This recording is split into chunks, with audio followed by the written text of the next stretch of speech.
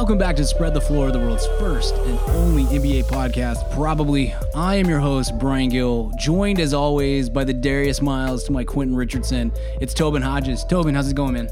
I have probably a better acting career than Darius Miles, so that's good. Good. He was in what? The Faculty? The Faculty was that? No, it wasn't The Faculty. It was called... It was the one about the test. The where they steal the SAT. Perfect Score. Answers. There we go. Perfect Score. Yeah. Now we're talking. He was also in Van Wilder for a brief moment too. So yes, I will stand by my comment of my acting career was been better than Darius Miles. But I'm good, man. You almost had a better NBA career than him too. Got him. Sorry, Darius. I know. I read that piece on the Players Tribune, Darius. I feel bad about making fun of you. Seemed like a good dude. Was there anything more exciting? It really says a lot about us at being 16, 17 years old than those two throwing down alley-oops and then doing the raise the antenna celebration. That was so cool to 16, 17 years old. Oh, yeah. Darius Miles is the guy that I wanted him to be really awesome because he would just seem like he was fun, and then as an older adult, you're like, oh, there's a reason why he acted like that, and there's a reason why it wasn't successful. So. For sure. When I was in college, in case the listener doesn't know or can't tell, I'm about 5'8", maybe 5'9" on a good day, and I weigh about $160. And I'm very white, so you can imagine that I'm very infrequently in my life have I been on the oop end of the alley oop. I know that's shocking, but I have been on the alley side of the alley oop a few times. When I was in college, I used to play ball with. Also, just as shocking, probably. When I was in college and was capable of playing pickup ball 12 times a week, I played with a few guys who were really good basketball players. Usually would be guys who were like redshirting for the college that I went to, and so they'd come and play in the rec in the rec center and whatnot at college at my university. And I'd get on teams with these guys, and you're just like, you think you know good basketball players, and then you're like on the floor with somebody who's actually a good college athlete, and just it's mind-bogglingly different. And then I've shared the floor a few times. I've been lucky enough to play with future NBA players and ex-NBA players a few times, and it's mind-boggling the difference between like, oh snap, I thought that dude was good, and then I played with this random like Antonio Daniels or something, and it's like, oh, that's what an actual basketball player is.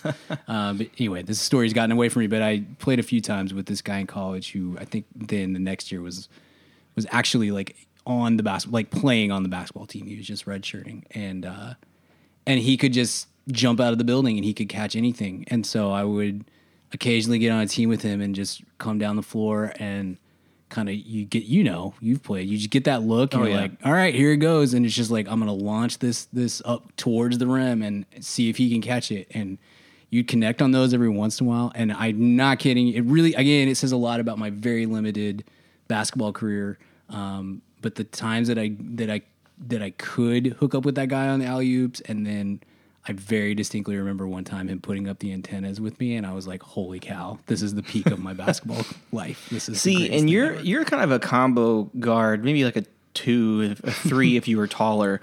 Sure, the way you play. See, and I'm a point guard, like strictly, right. And so we had a guy in high school that I played with that could jump out of the gym, and he did that stuff all the time. And so, like, I remember the first time I was doing that as a 14, 15-year-old, and I was like, I like, this is the height of luxury, that kind of thing. Because he just, that was, so I totally understand and agree with you. So yes, for sure. The big one for me was, this is the last thing I'll say. There was a guy named Matt Hall who, again, I went to a small college. It was Division II, and sorry, I've got a fan that's running all of a sudden for a second.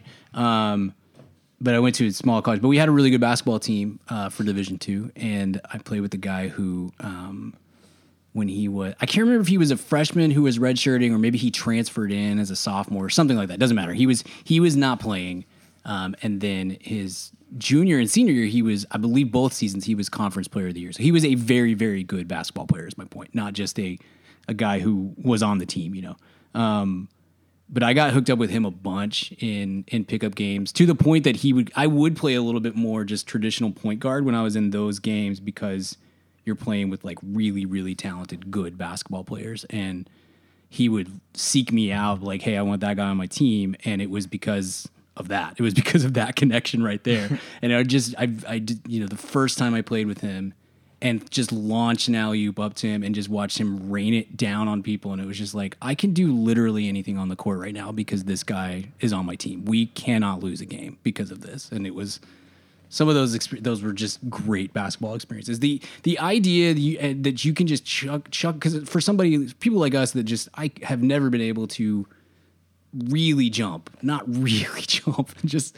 people that you can like, I can just throw this up into the upper atmosphere and he will still be able to bring it down and make it something out of it. It's such a cool experience when you get on the floor with somebody like that. We're not here to talk about our pickup basketball days, although we're happy to do that at some point. If we could be the Simmons and Russillo of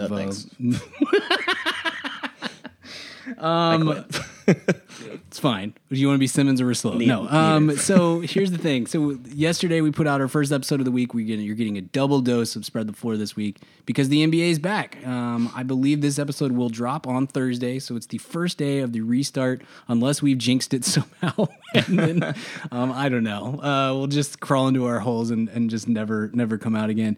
But basketball is back. On our first episode this week, we talked about the top 6 seeds in the Western Conference and the bottom 5 seeds in the Eastern Conference.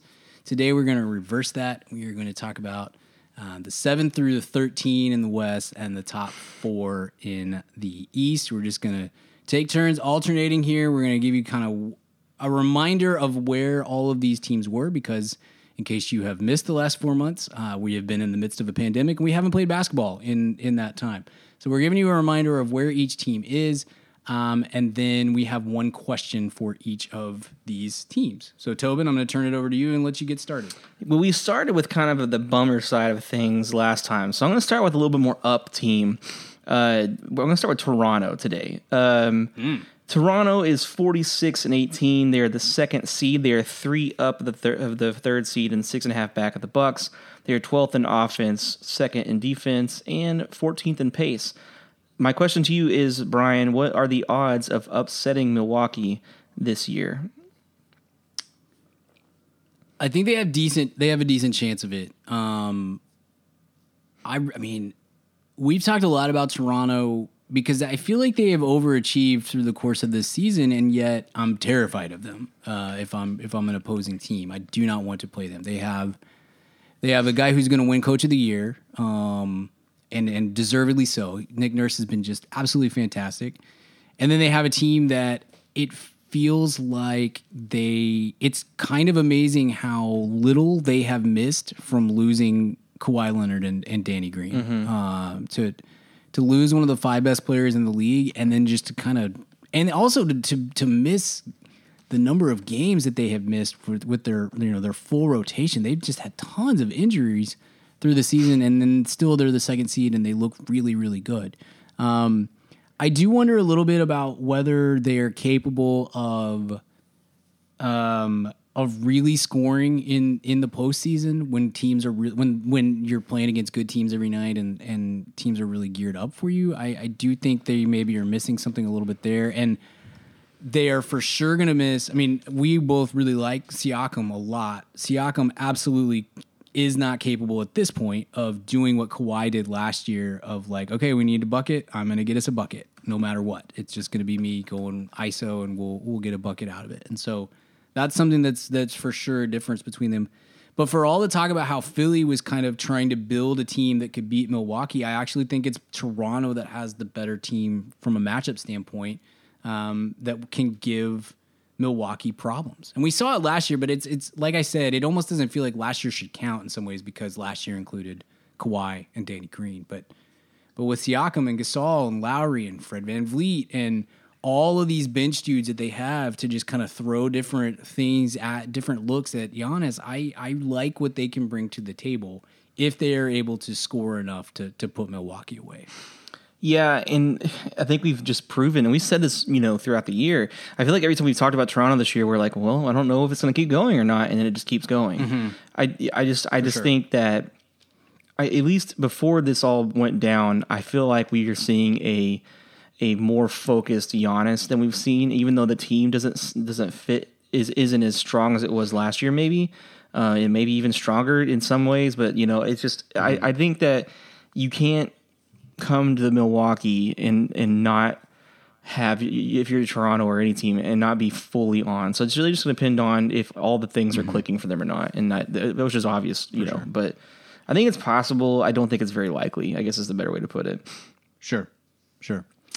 Okay, we'll move right along here. I'm going to go to the West. I've got a bunch of these teams. There's a glut of teams between 8 and 13. I'm just going to I'm going to start knocking those out with mine here. Let's start at the bottom though. No, let's. I'm not going to go to the bottom. I'll go San Antonio. San Antonio is 27 and 36. They're the 12th seed. They're 4 back of the 8 seed. They're 11th in offense, 24th in defense, 15th in pace. I don't think either of us have a whole lot of confidence that San Antonio is good, which is weird to say that you don't have confidence in San Antonio for the, considering for the last literal 25 years we've been saying never underestimate San Antonio. Yeah, I'm never going to say it out loud. So I know you're saying it out loud. I'm not. So, but for the record, I'm going to say it out loud and kind of hope that I will it into existence because I've loved nothing more than a Papa Sans at this point. Sure. Which is again a weird thing. Like 2010 me would never believe that in 2020 I'd be all in on the Spurs sort of making a comeback. But I don't have a lot of confidence that they're going to make a run and make the playoffs. But for me, the big question is that I'll turn to you. How many games do you think Becky Hammon coaches during these 8 seeding games? Gosh, I think there's a good chance that she coaches all of them or splits them with Duncan. Like I could totally see Pop just saying, I'm going to sit on this bench and I'm going to let Timmy and Becky do their thing. Because I think Pop is also the kind of guy that he sees that, the writing is on the wall in this situation. That they don't have a lot of hope. So let's try to either help Timmy and help Becky get jobs, or let's see what we have in their, coaching prospects as an assistant, because I think it's pretty safe to say that in the next year or two, or if not this offseason, really, at least Becky Hammon should be considered in some of these jobs, and Tim Duncan's probably not far behind her as well. So hopefully, I'm hoping for a lot, but who knows? I mean, you can never guess what Pop's going to do. So I think I've said this on the show before. My opinion is that, or my belief, I guess, is that Becky Hammon's getting a coaching job this offseason. Thankfully, maybe that changes a little bit. Oh, Lord, thank goodness it's not the Knicks. It might be different just because this is going to be the weirdest offseason of our lives, and so maybe some teams that in a normal year might fire their coach will instead say we have such a weird short turnaround on this that we're gonna keep it going. So maybe not. Maybe it's next off season that it happens for her. But I think she is for sure on the short list for a lot of teams. And I think Pop sees Duncan as the one who is going to replace him. That's been my take, because I think he'd love for it to be Becky Hammon, but I don't think he's going to be ready to walk away next season or maybe the season after. And so he's kind of prepping Tim Duncan to be the person that replaces him, while also trying to help Becky Hammon be ready to be, a head coach next year. So we saw it first scrimmage. He sat on the bench and let Becky coach. And I don't know that it's going to be all of the games, but especially once this gets to a place where, we don't think that the Spurs are going to make much of a run. So if they only have to lose 3 games, I guess, to be out of it. So if and when that happens, I kind of expect he hands the keys over and lets her coach 1 or 2 of them or more. And I'm excited to see it. I really think that could be something that could give us something interesting to watch for down at the bottom of this race that really doesn't feel like a race as much as you get to come too. And it's not hurting anything either to do that. So yeah, sure, for sure. So staying in the cellar of the Western Conference, and a team with a lot less promise, in my opinion, is the Phoenix Suns. They are 26 and 39. They are the 13th seed in the West. They are 6th back of the 8th seed. They are 16th in offense, 19th in defense, 9th in pace. My question to you is, how does DeAndre Ayton look? I haven't seen him yet. This is one team I have not seen him on scrimmage yet. Big deal for them. They got to see. Ayton has been one of the big talks of NBA Twitter over the last few weeks. I think his analytics looked better this year than maybe his eye test did at times, and then people went back and watched tape and were like, "Man, he actually looks really good." I've seen so many pieces written about DeAndre Ayton over the last few months, and at first I kind of chalk it up to like, okay, you guys are bored because we just don't have anything else to do, so we got to find somebody. But I did read some of it and looked into some of it, and I think there's something to it. Now I'm not as high. I've never been as high on him as some other people are, but you can see maybe where this could come together. Now, to me, we both have always said I think a big part of it with Ayton is the mental side of things. If he's going to be checked in or not, and if he's going to be mature and responsible, and that remains to be seen if that's if that's capable of happening. But he hit a couple of threes in the first scrimmage. I think he hit another one in the second scrimmage. He's if he can step out and start shooting threes, that's a big deal for that team. And he also looked pretty good analytically on defense this year, at least on some standpoint. I still don't really see him as somebody who is actively going to be protecting the rim and patrolling the paint the way he maybe needs to be worth that number one pick. But if he comes out in these 8 games, and I don't think they have any chance of making the playoffs, but if he comes out in these 8 games and he gets hot and he looks good, then I just think that's I think that does a lot for Phoenix moving forward. If they can take that and they can take Booker and they can take some of the young core that they have there and have some. They are a team that, I guess what I'm saying is they are a team, and it really, to me, really starts with Ayton, because I know what Booker's going to give me. But they're a team that really could use these 8 games as something of a launching point for next season, and that's a lot of that hinges on Ayton to me.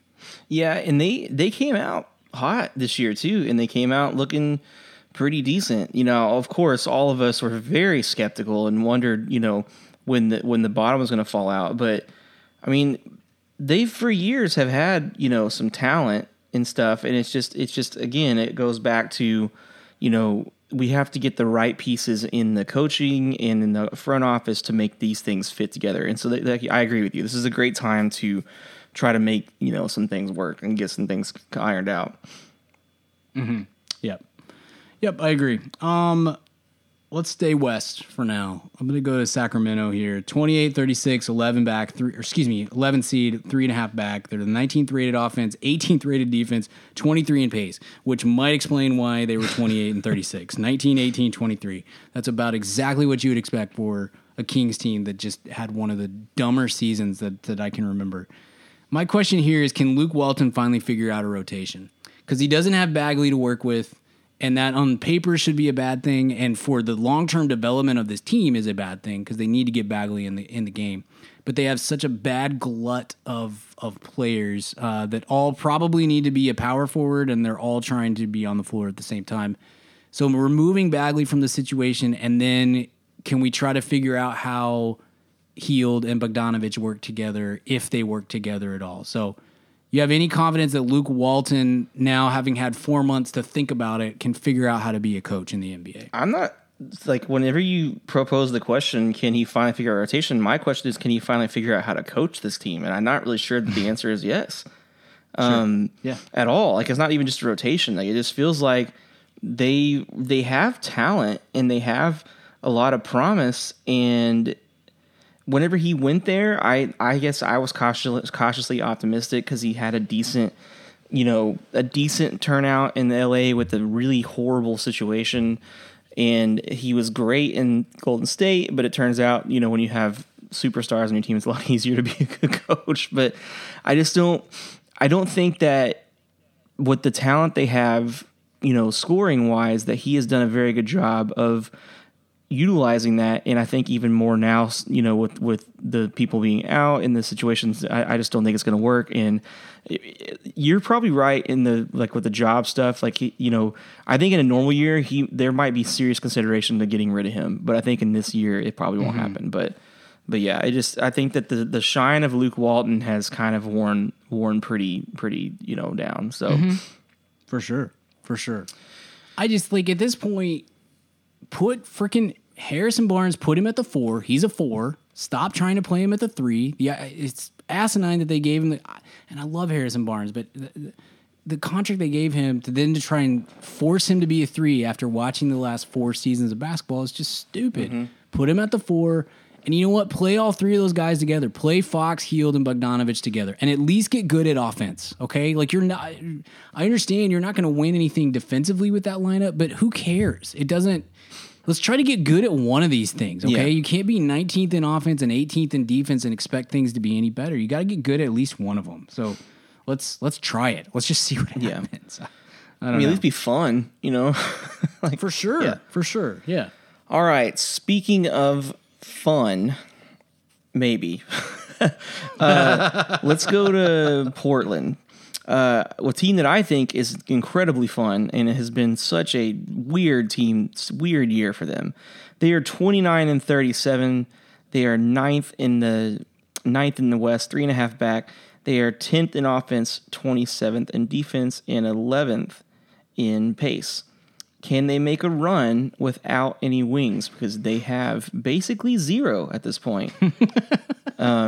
Yeah, so can they make a run? Because you can't count out Dame and CJ, but they have no wings. So, Brian, can they make a run without them? I think they can make a run at the 8. I don't have any. I mean, no one is actually challenging the Lakers as the 8 seed. I think we can both agree on that. Portland has been there before, so maybe they have a better chance of it than Memphis or New Orleans or something. But I have gone back and forth on Portland so much over the last few weeks of whether or not I think they're the favorite to get the 8 seed or they're completely going to drop out of this, because I look at that rotation. It's like, man, they got Nurk back. They got Zach Collins back. He's going to be awesome for the 7 minutes before he fouls out. And that'll be really great. But you look at their wing rotation and oh my goodness. I mean, they don't have any. They don't have any wings to go up against, and that's against LeBron, to go up against all of the wings in the West that are so the wing is about the most important position in basketball, at least in terms of from a depth standpoint. And I mean, it is just borderline non-existent on that team because Ariza is out, because Rodney Hood is still injured. Because of the other things that have taken place on that team. I mean, seriously, Carmelo, I guess, lines up as the small forward to start when we both agree he really is better as a power forward at this point. Especially at this point in his career, yeah. Yeah, for sure. Nasir Little's going to have to play. Nasir Little might be their starting power forward or small forward. I mean, it's just they're in a weird spot. And so maybe they need to go all smalls and bigs and play Simons, Lillard, McCollum together with Nurk and Collins or something. I don't know. Gary Trent's going to get a lot of run as an undersized wing and stuff. They're in a bad place from a positional standpoint. And we can talk all we want about how positions don't matter in the NBA anymore, but you do need size on the wing, and they don't have any of it anymore.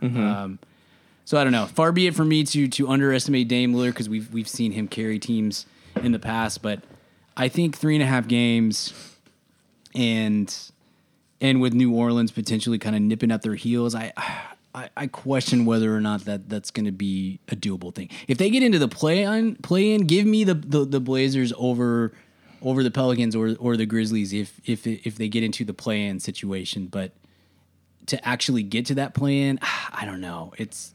I'm a little nervous for Portland. But what about you? I mean, I think that you can't ever count out what they can do, like especially if Damian just goes crazy. I'm in a real crossroads here, because I would love to see Memphis in the 8 seed, because I'm a huge Memphis fan, but I also would love to see Damian Lillard just go bonkers for these 8 games and then in a first round playoff series. Because I think the cool thing about the way this is set up is that no matter who ends up playing the Lakers in the first round, it's going to be a real fun matchup, and they may get swept. They probably will get swept, whoever it is. But at least it's going to be fun because I think that's going to be a good matchup and also just a fun, fast paced basketball. But I just don't see any world of, especially considering that there was a lot of talk of, is Dame even going to play? Is CJ even going to play? And I think that if they get punched in the mouth early, or they just things don't line up for them early, you could see them just kind of, back out at that point. So I think that's the more likely scenario is they come out and don't start off too hot, and then they just kind of say, well, we're done. Because remember, don't forget, they're the one, organization that was opposed to this setup as well. And so like they're, and they applauded their owner for voting out, in support of them too. So if this doesn't go well for them, start quick off the bat, then they can just use that as we were given a hand that we could deal with. So we're just going to stop and not worry about it, basically. Sure. 538 has the Blazers as an 11% chance to make the playoffs, for what it's worth. Yeah, I could see that. That's probably about where I would put it as well. Sure. Minus 1% for the Spurs and the Suns, FYI.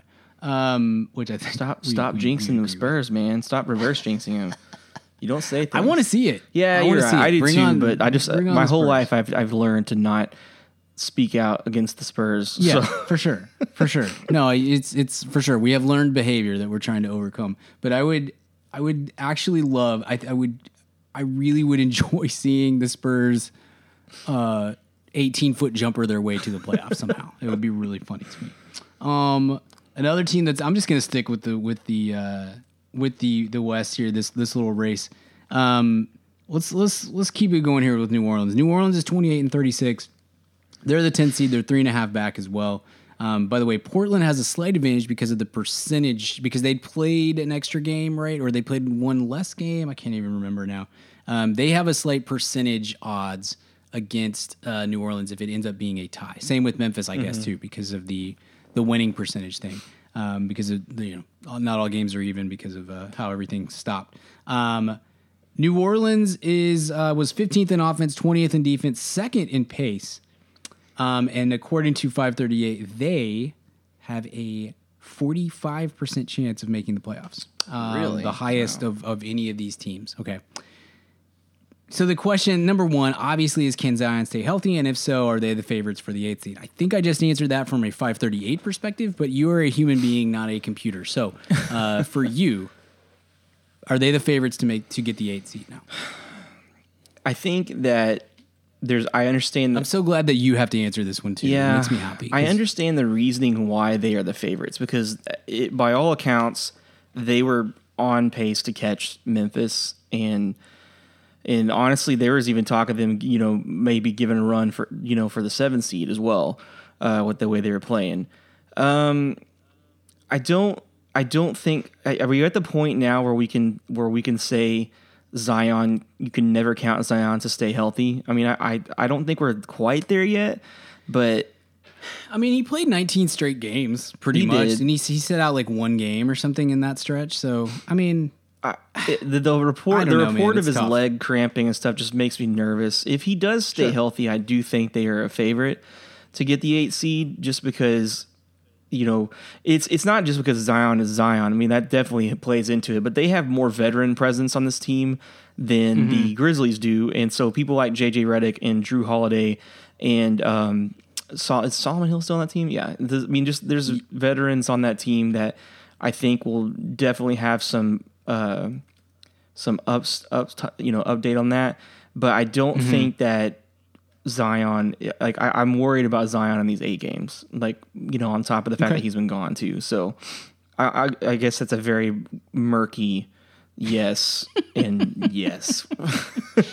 So who knows, man? They're a different team when Zion's on the floor, obviously. And I'm just curious to see how that plays out in the bubble and having had this that's such a stop and start season for him and for the team as a whole. And so what can they do with this team now? On paper, they're way more talented, I think, than Memphis or Portland or any of these other teams. And it's just a matter of does they all gel together. And also there is a question that I think is worth asking that will not be answered over the next 8 games plus whatever playoffs, but has to be answered next year is I don't think Brandon Ingram was as good with Zion on the floor as he was without Zion. Sure. And so how those two mix together, because they're very, I mean, if that team's going to be successful long term, you're about to give Brandon Ingram a max contract, I would assume. And you got to figure out if those two can work together well, or if they're, and they should be able to, because on paper, their games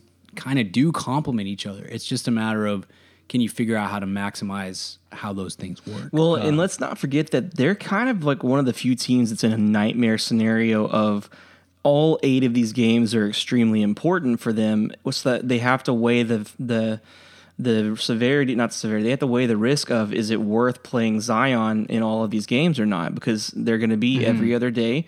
And by all accounts, if he is hurting, it could be dangerous. And so, like we talked about last week, are we ready to risk him possibly missing half, if not most, of next year for these 8 games that may not actually matter in the grand scheme of things? So that's a big, again, we talked about that ad nauseum last week. So staying with this kind of triumvirate of the 8 people fighting for the 8 seed. Let's go to Memphis next. They are 32-33. They are the current 8 seed. They are 7 back of Dallas. They are 3.5 up of the 9 seed. So they are basically fighting for the 8 no matter what. They're 20th in offense, 15th in defense, 7th in pace. Can they hold on to their playoff spot? Which is kind of the question that we've been dancing around the last 2 teams. For sure. I don't think so. I think either.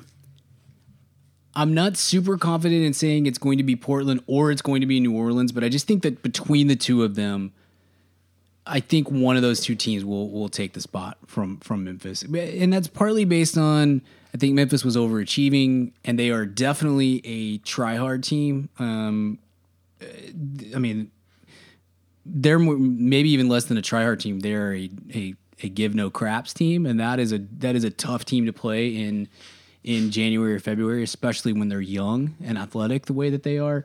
But I think they'd overachieved a little bit, and they were fading when the shutdown began. I don't remember the odds at this point, but I think the odds were decisively against them of holding on to that playoff spot when the lockdown began. And so, they do have in my opinion, they have one of the harder roads to get back as well, because they start against the Trailblazers, and the 3rd game is against the Pelicans. So that right there is going to give you a direct chance to lose that spot. But then there are other games they're playing. All but one of them are against a current playoff team, so they have the Jazz, Thunder, Celtics, Raptors, and Bucks. With the Spurs, the one lone team that's not in the playoffs. So that's a rough schedule too. Sure. It could work in your favor that it is. I think that schedule, if I remember correctly, it's backloaded. So you're catching Toronto, Milwaukee, and I can't remember. Yeah, the last 3 are Toronto, Boston, and Milwaukee. Okay, so they might know by then. Yeah, exactly. It's very possible that you could catch those 3 teams when they literally have nothing to play for anymore, and they know where they're at, and maybe they just don't care in those games. But I mean, it's not a. I mean, I just think Memphis. It would not be the worst thing in the world for them to drop out of the playoffs. It's a little bit different, I think, than for some of these other teams. It's a big deal if Portland misses the playoffs, even given where they have been through the course of the season. They are expected to be in the playoffs. Memphis wasn't, and so if they drop out of it and they get a lottery pick instead, then so be it. It's not the end of the world. And they have stuff to build on with Ja and JJJ and Brandon Clark and whatnot. And so I just think that's a team that doesn't have the shooting to win in the playoffs anyway. And they're just so young that it's not a failure at all for them to fall out to the 9 or the 10 seed or whatever. But I don't think if let me put it this, if New Orleans or Portland, if one of those teams, or honestly, or Sacramento, because I think Sacramento is not good enough to make the playoffs, but is good enough to go like 4-4 or 5-3 and just cause some problems for teams. If it wasn't such a glut there, I'd feel better. If they were just trying to fend off one team, I'd feel better about it. But when it's 2 and 2.5, I think it makes it a much more difficult proposition. So let's go over to Boston. 43-21. They are the 3 seed, 3 back of the 2, 2.5 up on the 4. So fairly locked in at that 3 seed. I mean, I guess it's possible they could go up or down, but it would be pretty difficult to make that happen. They're fairly locked in at that 3 spot. 5th rated offense, 4th rated defense, 17th in pace. Tobin, we saw Jason Tatum break out and become definitively, I think, without really any question at all, he's the best player on that team now. And Jaylen Brown had a great back half of the season before the shutdown as well. The problem for them, I think, is their depth and their size. Can they overcome that to make those two things to make a run in the playoffs? For a team that I think we both agree this is a very, very good team. And you can make a case that they are the, 4th best team in the league if you really want to. But does depth, does size, does matchups with some of these teams in the East, is that ultimately, are they able to overcome those things, you think? I think they're definitely able to overcome them. I do think it's going to be a bigger problem for them than maybe some people are willing to admit. We talked about in the last episode about how, like, as of right now, the Sixers are set up to play them in the first round of the playoffs, and that could be a deathly blow to the Celtics, because that's a pretty horrible matchup for them, considering they do lack a lot of size and depth right now. But on the flip side is they have a player who is transcending above a lot of talent. They have a lot of great players in Jaylen Brown, Marcus Smart, Gordon Hayward, and then Kemba has been great for them this year. And they have Carson Edwards, who can do some things off the bench. I mean, they have a team that if they ended up beating Milwaukee in the Eastern Conference Finals, or in the semifinals, I don't think it would be like that much of a shock. I mean, they could very easily go from a situation of being, one and done in the playoffs to being in the finals playing one of the LA teams. Like, I would not be surprised if any of those things happened. But it just seems like they're very guard heavy, and sometimes that works really well. But if the shooting goes cold, it's going to be real interesting to see how that plays out for them. Mm-hmm. Mm-hmm. For sure. Yeah, I wish they had, as much as Al Horford is a hindrance for. At this point for the Sixers, I wish he was still on the Celtics. Gosh, how much does he wish he's still on that team too? Oh my gosh. They're missing, to me, they're missing that spot. They're missing a big who can actually do something, because it's really just Daniel Tice, and then you're hoping you can find 20 minutes where Enes Kanter can be on the floor, and it's really difficult to find those in the playoffs. Mm-hmm. And I feel bad for them in some ways, because to me, they very much are a team that is made their success or failure this year may be dictated as much by matchup as anything else. Because I think they're actually a pretty good matchup against the Raptors. I might even favor them in a matchup against the Raptors. I think they're a pretty decent matchup for the Heat, for the Pacers, all this, and they may catch the Sixers in round 1, and that's a bummer for them. And if they. And I don't know how they match up again. I don't think they can match up against Milwaukee. So, which is fine. I mean, there's nothing wrong with being the second best team. I think they might be out in round 1 just because of the matchup. Or there's certainly, if they can't, I don't want to underestimate how good the Celtics are and overestimate how good the Sixers are. It's just that first round could be so difficult for them as compared to some of these other teams, what they're going to catch in the first round. And that's on both conferences, but that's the way it works sometimes. But I really like watching that team play. Yeah, I think they're a fun team, but it's like we said in the last episode, is that if they end up playing the Sixers, they're playing a 6 seed that's not a true 6 seed, and so that's a horrible luck of the draw for them. Okay, speaking of teams that.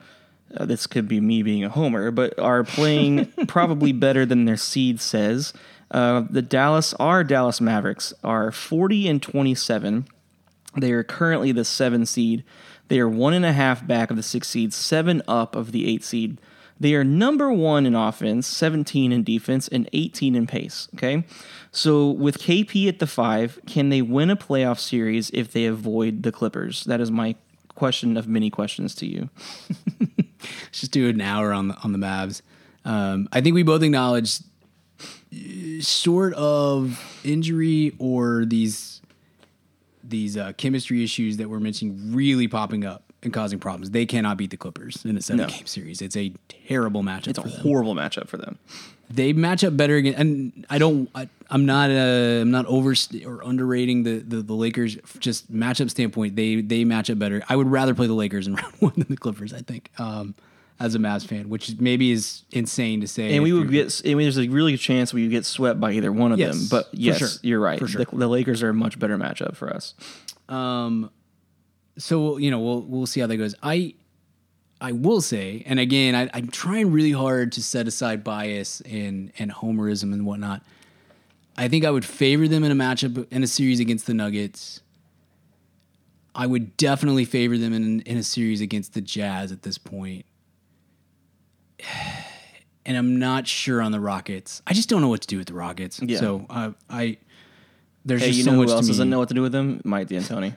Sorry, that was a pot shot. Leave Mike out of this. He's a good guy. I am. I'm interested to see what happens with this team. We are in an enviable position, I think, as Mavs fans, Tobin, in that if they get swept in the first round, it's not a big deal, and if they make a run, then it's sort of, I won't say it's a win-win. You never want to lose in the playoffs, but we did not expect them to be as good as they have been this season, and that led to some frustrations at times because they should be.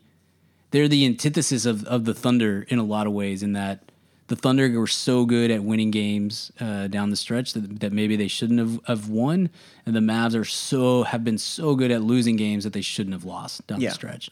And part of that is we watch every single Mavs game from a life or death situation differently than I do a Jazz game or a Timberwolves game or whatever. But there is a very easy world in which you could say the Mavs should have been, I don't know, should have had 45 wins instead of 40, and that makes a huge still difference possible in the West. So right, but I mean they should be going. They could be going in right now as the 3 seed. Very well, easy. and that's the thing too, is that I was about to say that too, is that this really is a situation where no matter what barring an injury or just complete embarrassment in some way, like we really can't come out of this situation without 100 positives, because one, we were at one point we were the 3 seed in the West, and we had no business being up there.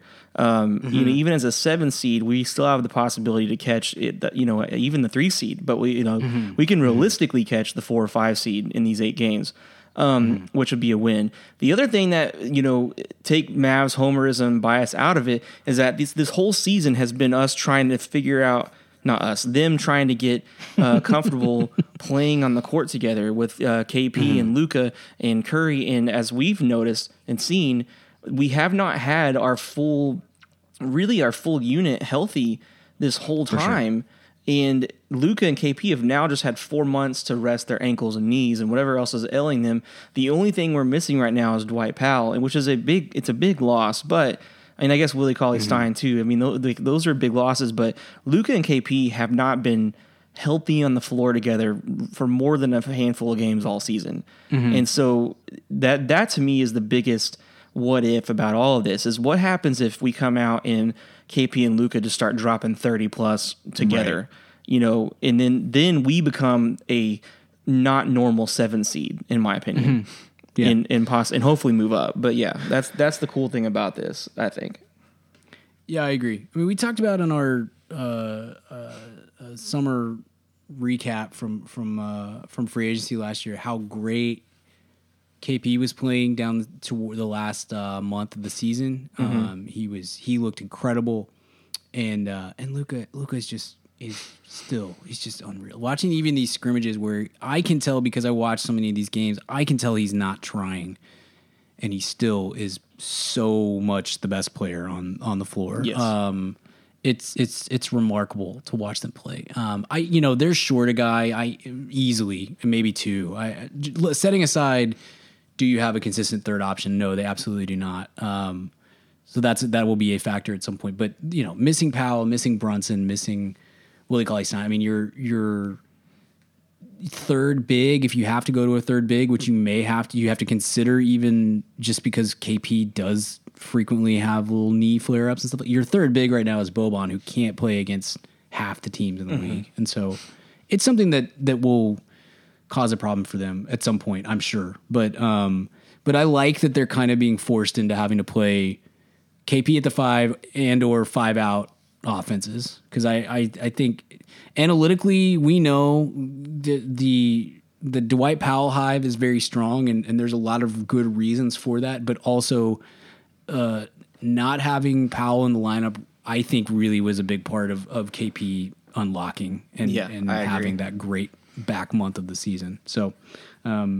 we'll have to see, but I think we agree it really, short of just getting the doors blown off of them in the first round, this feels like a season that we're going to have positive vibes for no matter what, because they're either going to make some noise in the playoffs or we're going to be able to hang our hats on. Doesn't really matter. Weren't really expected to be there. We'll be there. We'll be better next season. That type of thing, which is a nice spot to be in. Totally. We have 2 more teams. Let's go back east. We stuck these 2 teams together because I'm very interested in how they match up against each other potentially in the second round. I'll go with Miami. 41-24. They are the 4 seed. They're 2.5 back. They're 2 up on the 5. The 4-5 doesn't matter at all. So really, it's about, are they going to stay in that 4-5 versus fall into the 6 or something like that? So it feels pretty. With no road games, it doesn't matter whether you're the 4 or the 5 at all. So feels like they're pretty locked into that spot. 7th offense, 14th defense, 27th pace, which is exactly what I expect from this Spoelstra team, especially. I feel like they are built to beat Milwaukee. They are the team that seems to give Milwaukee the hardest time. Can they get there, though, in that second round matchup? I do think that this team is probably the most dangerous team that's not a obvious, front runner. Because I don't think people would consider them an obvious front runner, even though they're Miami and even though they're the 4 seed. I think that a lot of people would sleep on them because they're not fitting into the same category as Milwaukee and Boston and LA's and stuff like that. I agree with you. I think that they are the team that is built to beat Giannis, and this team is stupid talented. I mean, like even just their younger players, like Kendrick Nunn has had a fantastic year. Tyler Hero's had a good year. Duncan Robinson's had moments where he's showing out. And I mean, even 70-year-old Udonis Haslem has had moments this year where it's just like, this whole team is it's a very Spoelstra team, which is great because Spoelstra's a fantastic coach. It's really just going to depend on what happens this year whenever Giannis and them in the coaching staff come out and get punched in the mouth a little bit, because last year it seemed to kind of slow them down quite a bit whenever they got hit back. And so did they learn from it, I guess, is the better question. So sure. I would not be surprised at all if Miami did give them a run for their money, but I don't know. Milwaukee's just been so good this year. Like, it's just really hard to ignore that. So Miami's one of those teams that, again, I know I've harped on matchups a ton over these last 2 episodes. But like, I certainly wouldn't favor them over Milwaukee in a 7-game series, but I look at the East, and I think that Miami by far is a team that is most likely to give Milwaukee trouble. But then it wouldn't shock me if the Pacers beat them in the first round. And so matchups are just such a huge thing in this game right now. And so I'm very curious to see how they come out. They at times can be a beautiful team to watch, and at times can be very frustrating. And it's it kind of ebbs and flows with a little bit with Jimmy Butler. But that's a guy who I think is there. He wants the big game moments, and so we're gonna see how it plays out. But Bam Adebayo being as good as he has been this season, which I never saw coming. As great as he was last year, I just never saw that he was going to be this great this year. But he gives them a real chance against Giannis, where so many other teams just do not have that. And so I'm very curious to see how that ultimately plays out and what they are able to do with it. But I just think they got to figure out what to do with round 1 to get there as well. And if Philly jumps up into that 5 seed, then that would be crazy. Slaughter. Yeah. That becomes just a real a real big time, hardcore, old school kind of matchup, and it'd be fun to watch. But I don't know, and it goes back to me what I said last episode with Philly of like Philly should be thrilled to stay on that 6th seed and let Miami have a shot at Milwaukee first. And if you're Milwaukee, we're about to move on to Milwaukee, but if you're Milwaukee, are you hoping that the Sixers stay at that 6th seed, or would you rather them fight it out with Miami in the first round and just and obliterate each other? I think Milwaukee is not scared of Philly at all. I don't think that they give them any pause whatsoever. Sure. I would, if I'm Milwaukee, I think I would want the exact opposite of what I'd want if I was a Philly fan. I'd be like, yeah, absolutely, get into that 4-5, and you guys just beat the tar out of each other for 6 or 7 games, and then we're just gonna crush the Nets or whoever and get some rest, and we'll be ready to go. But yeah, I'd love to have somebody have somebody who has a chance of taking out Miami before. I would tend to agree with that. Okay, speaking of Milwaukee, the last team, they are 53-12. They are the first seed. They are 6.5 up of the 2 seed. They are 6th in offense, 1st in defense, and 1st in pace. So how confident are you in a finals appearance for the Milwaukee Bucks? Have they learned their lesson, I guess is a better way to put that. 80-20, I guess, that they'll be in the finals, which for a team that has been this dominant as they have been, maybe is low. I don't mean it disrespectfully. There's so much pressure there to make this happen because we all know what comes for whatever. I mean, this offseason is going to be short, so that helps, but in the offseason and then through the course of the season, we all know what comes with that. If they don't make the finals, at least, is the questions about Giannis and where's he going to go. And then you just have to deal with that for an entire year.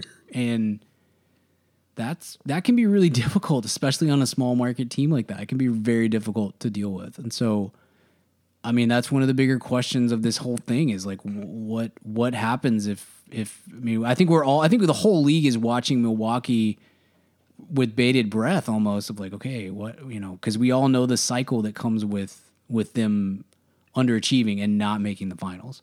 So, I mean, they are such a good team, and I think it will translate to the playoffs really well. I mean, we have to remember that they very well should have won the series last year against Toronto. They were up 2-0, weren't they? Now it feels so long ago, but I think they were up 2-0. Yeah, I think they were. You're right. On Toronto. And all of this is different right now if they are able to hold on to that thing. So, in some ways they're better and in some ways they're worse than last year. Giannis is definitely better than he was last year, which is insane because of how great he was. But I think they probably, I don't know that Dante DiVincenzo is making up for Malcolm Brogdon all the way, and there's a couple other spots where maybe Brook Lopez has been awful this year offensively, and that was a big deal last year. So I don't know, man. I think I would put it at 80-20 that they'll make the finals, but that in some ways that seems low because if you, I don't know, for I feel 100% that either the Lakers or the Clippers are making it out of the West, and so. Maybe 80-20 feels low. But I don't know. What about you? Where do you put what do you think the chances or their odds are? I think if I was watching if this would have been a normal season, I would have put them in a higher odds. But since there's been such a break and this is such a weird situation, I feel like my brain is saying that their odds are lower. But I think 80-20 is about where I'd put it. But like I guess I just, for lack of a better word, have just forgotten how dominant they looked whenever they were playing full time. And so it's just kind of not fresh on my mind. But, we'll come out in the first playoff series and I think, they're going to just trounce whoever they play. And I'm really thinking that this year has been kind of their year to show that they've don't get in our way. Essentially kind of like, a lot of teams that lose big playoff rounds or lose finals appearances, they come back the next year and they just steamroll their opponents in the regular season. Sure. And then in the postseason, gosh, we know this because we lived this, Yeah, for sure. In the postseason, they fall flat, but I just don't think that they're built for that. Like, I think you're right. Losing Brogdon is pretty big, and Brook Lopez has been pretty atrocious, but again, just like I said with the Lakers in the last episode, like when you have Giannis, you have a fighting chance, and that's just kind of the way it is. And so hopefully Giannis will, has gained some, crocodile skin from last year, and hopefully Budenholzer's been learning and preparing for ways to adjust in those situations. And I just don't think that you will see. I don't think it'll be as big of a distraction this year as it was last year. For sure. I mean, it will be very interesting to see how they respond to the pressure, and they've done a fantastic job of it all season long. So if we hadn't seen Eric Bledsoe collapse so spectacularly last year, if we hadn't seen Giannis, I think for the first time in the whole season, look confused by what to do against Toronto, if we hadn't seen some of these, and let's be fair, if we hadn't seen for the last however many years that the Budenholzer system works better in the regular season than it does in the postseason. I mean, I don't know that we would be having these conversations, but they've handled that pressure really well. And to this point, now it's a totally different pressure when you get into the playoffs, and it just, you're right. I mean, it is one or the other. You will either respond to that and they will be stronger for that. And I think they are a very formidable, matchup against either the Lakers or the Clippers, and might be favored in either of those matchups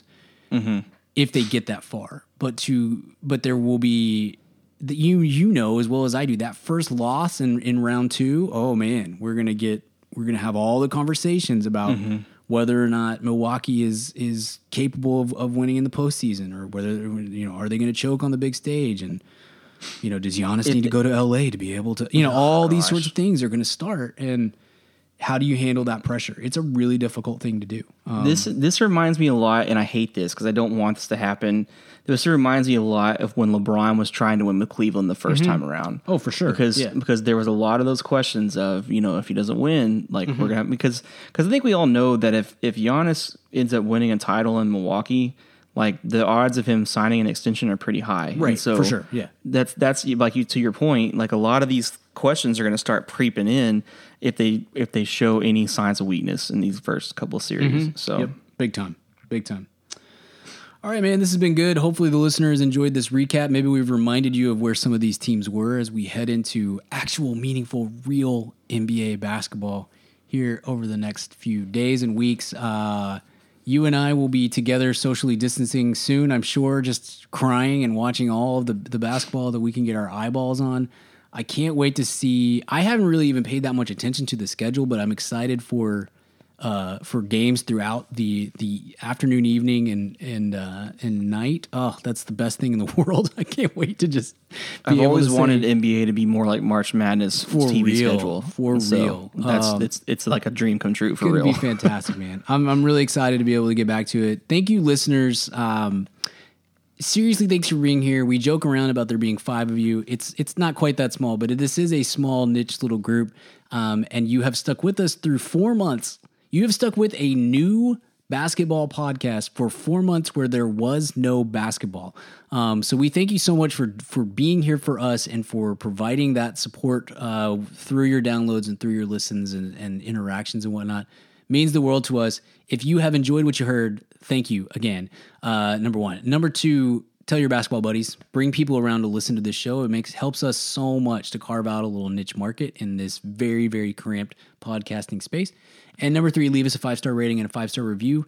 And in that review, tell us the most obscure or random NBA jersey that you own or have owned in the past. We like to read those out at the end of the show. We will be back next week, Tobin, to talk about, knock on wood, again, to talk about real, actual NBA basketball games. And I cannot wait, man. Cannot wait to be able to do that with you. Thanks for being here, listeners. Until next week, stay hard, Rodney Rogers. He had edit. Oh, my God! Oh! Shut it down! Let's go home! It's a wrap, dude! That is a wrap.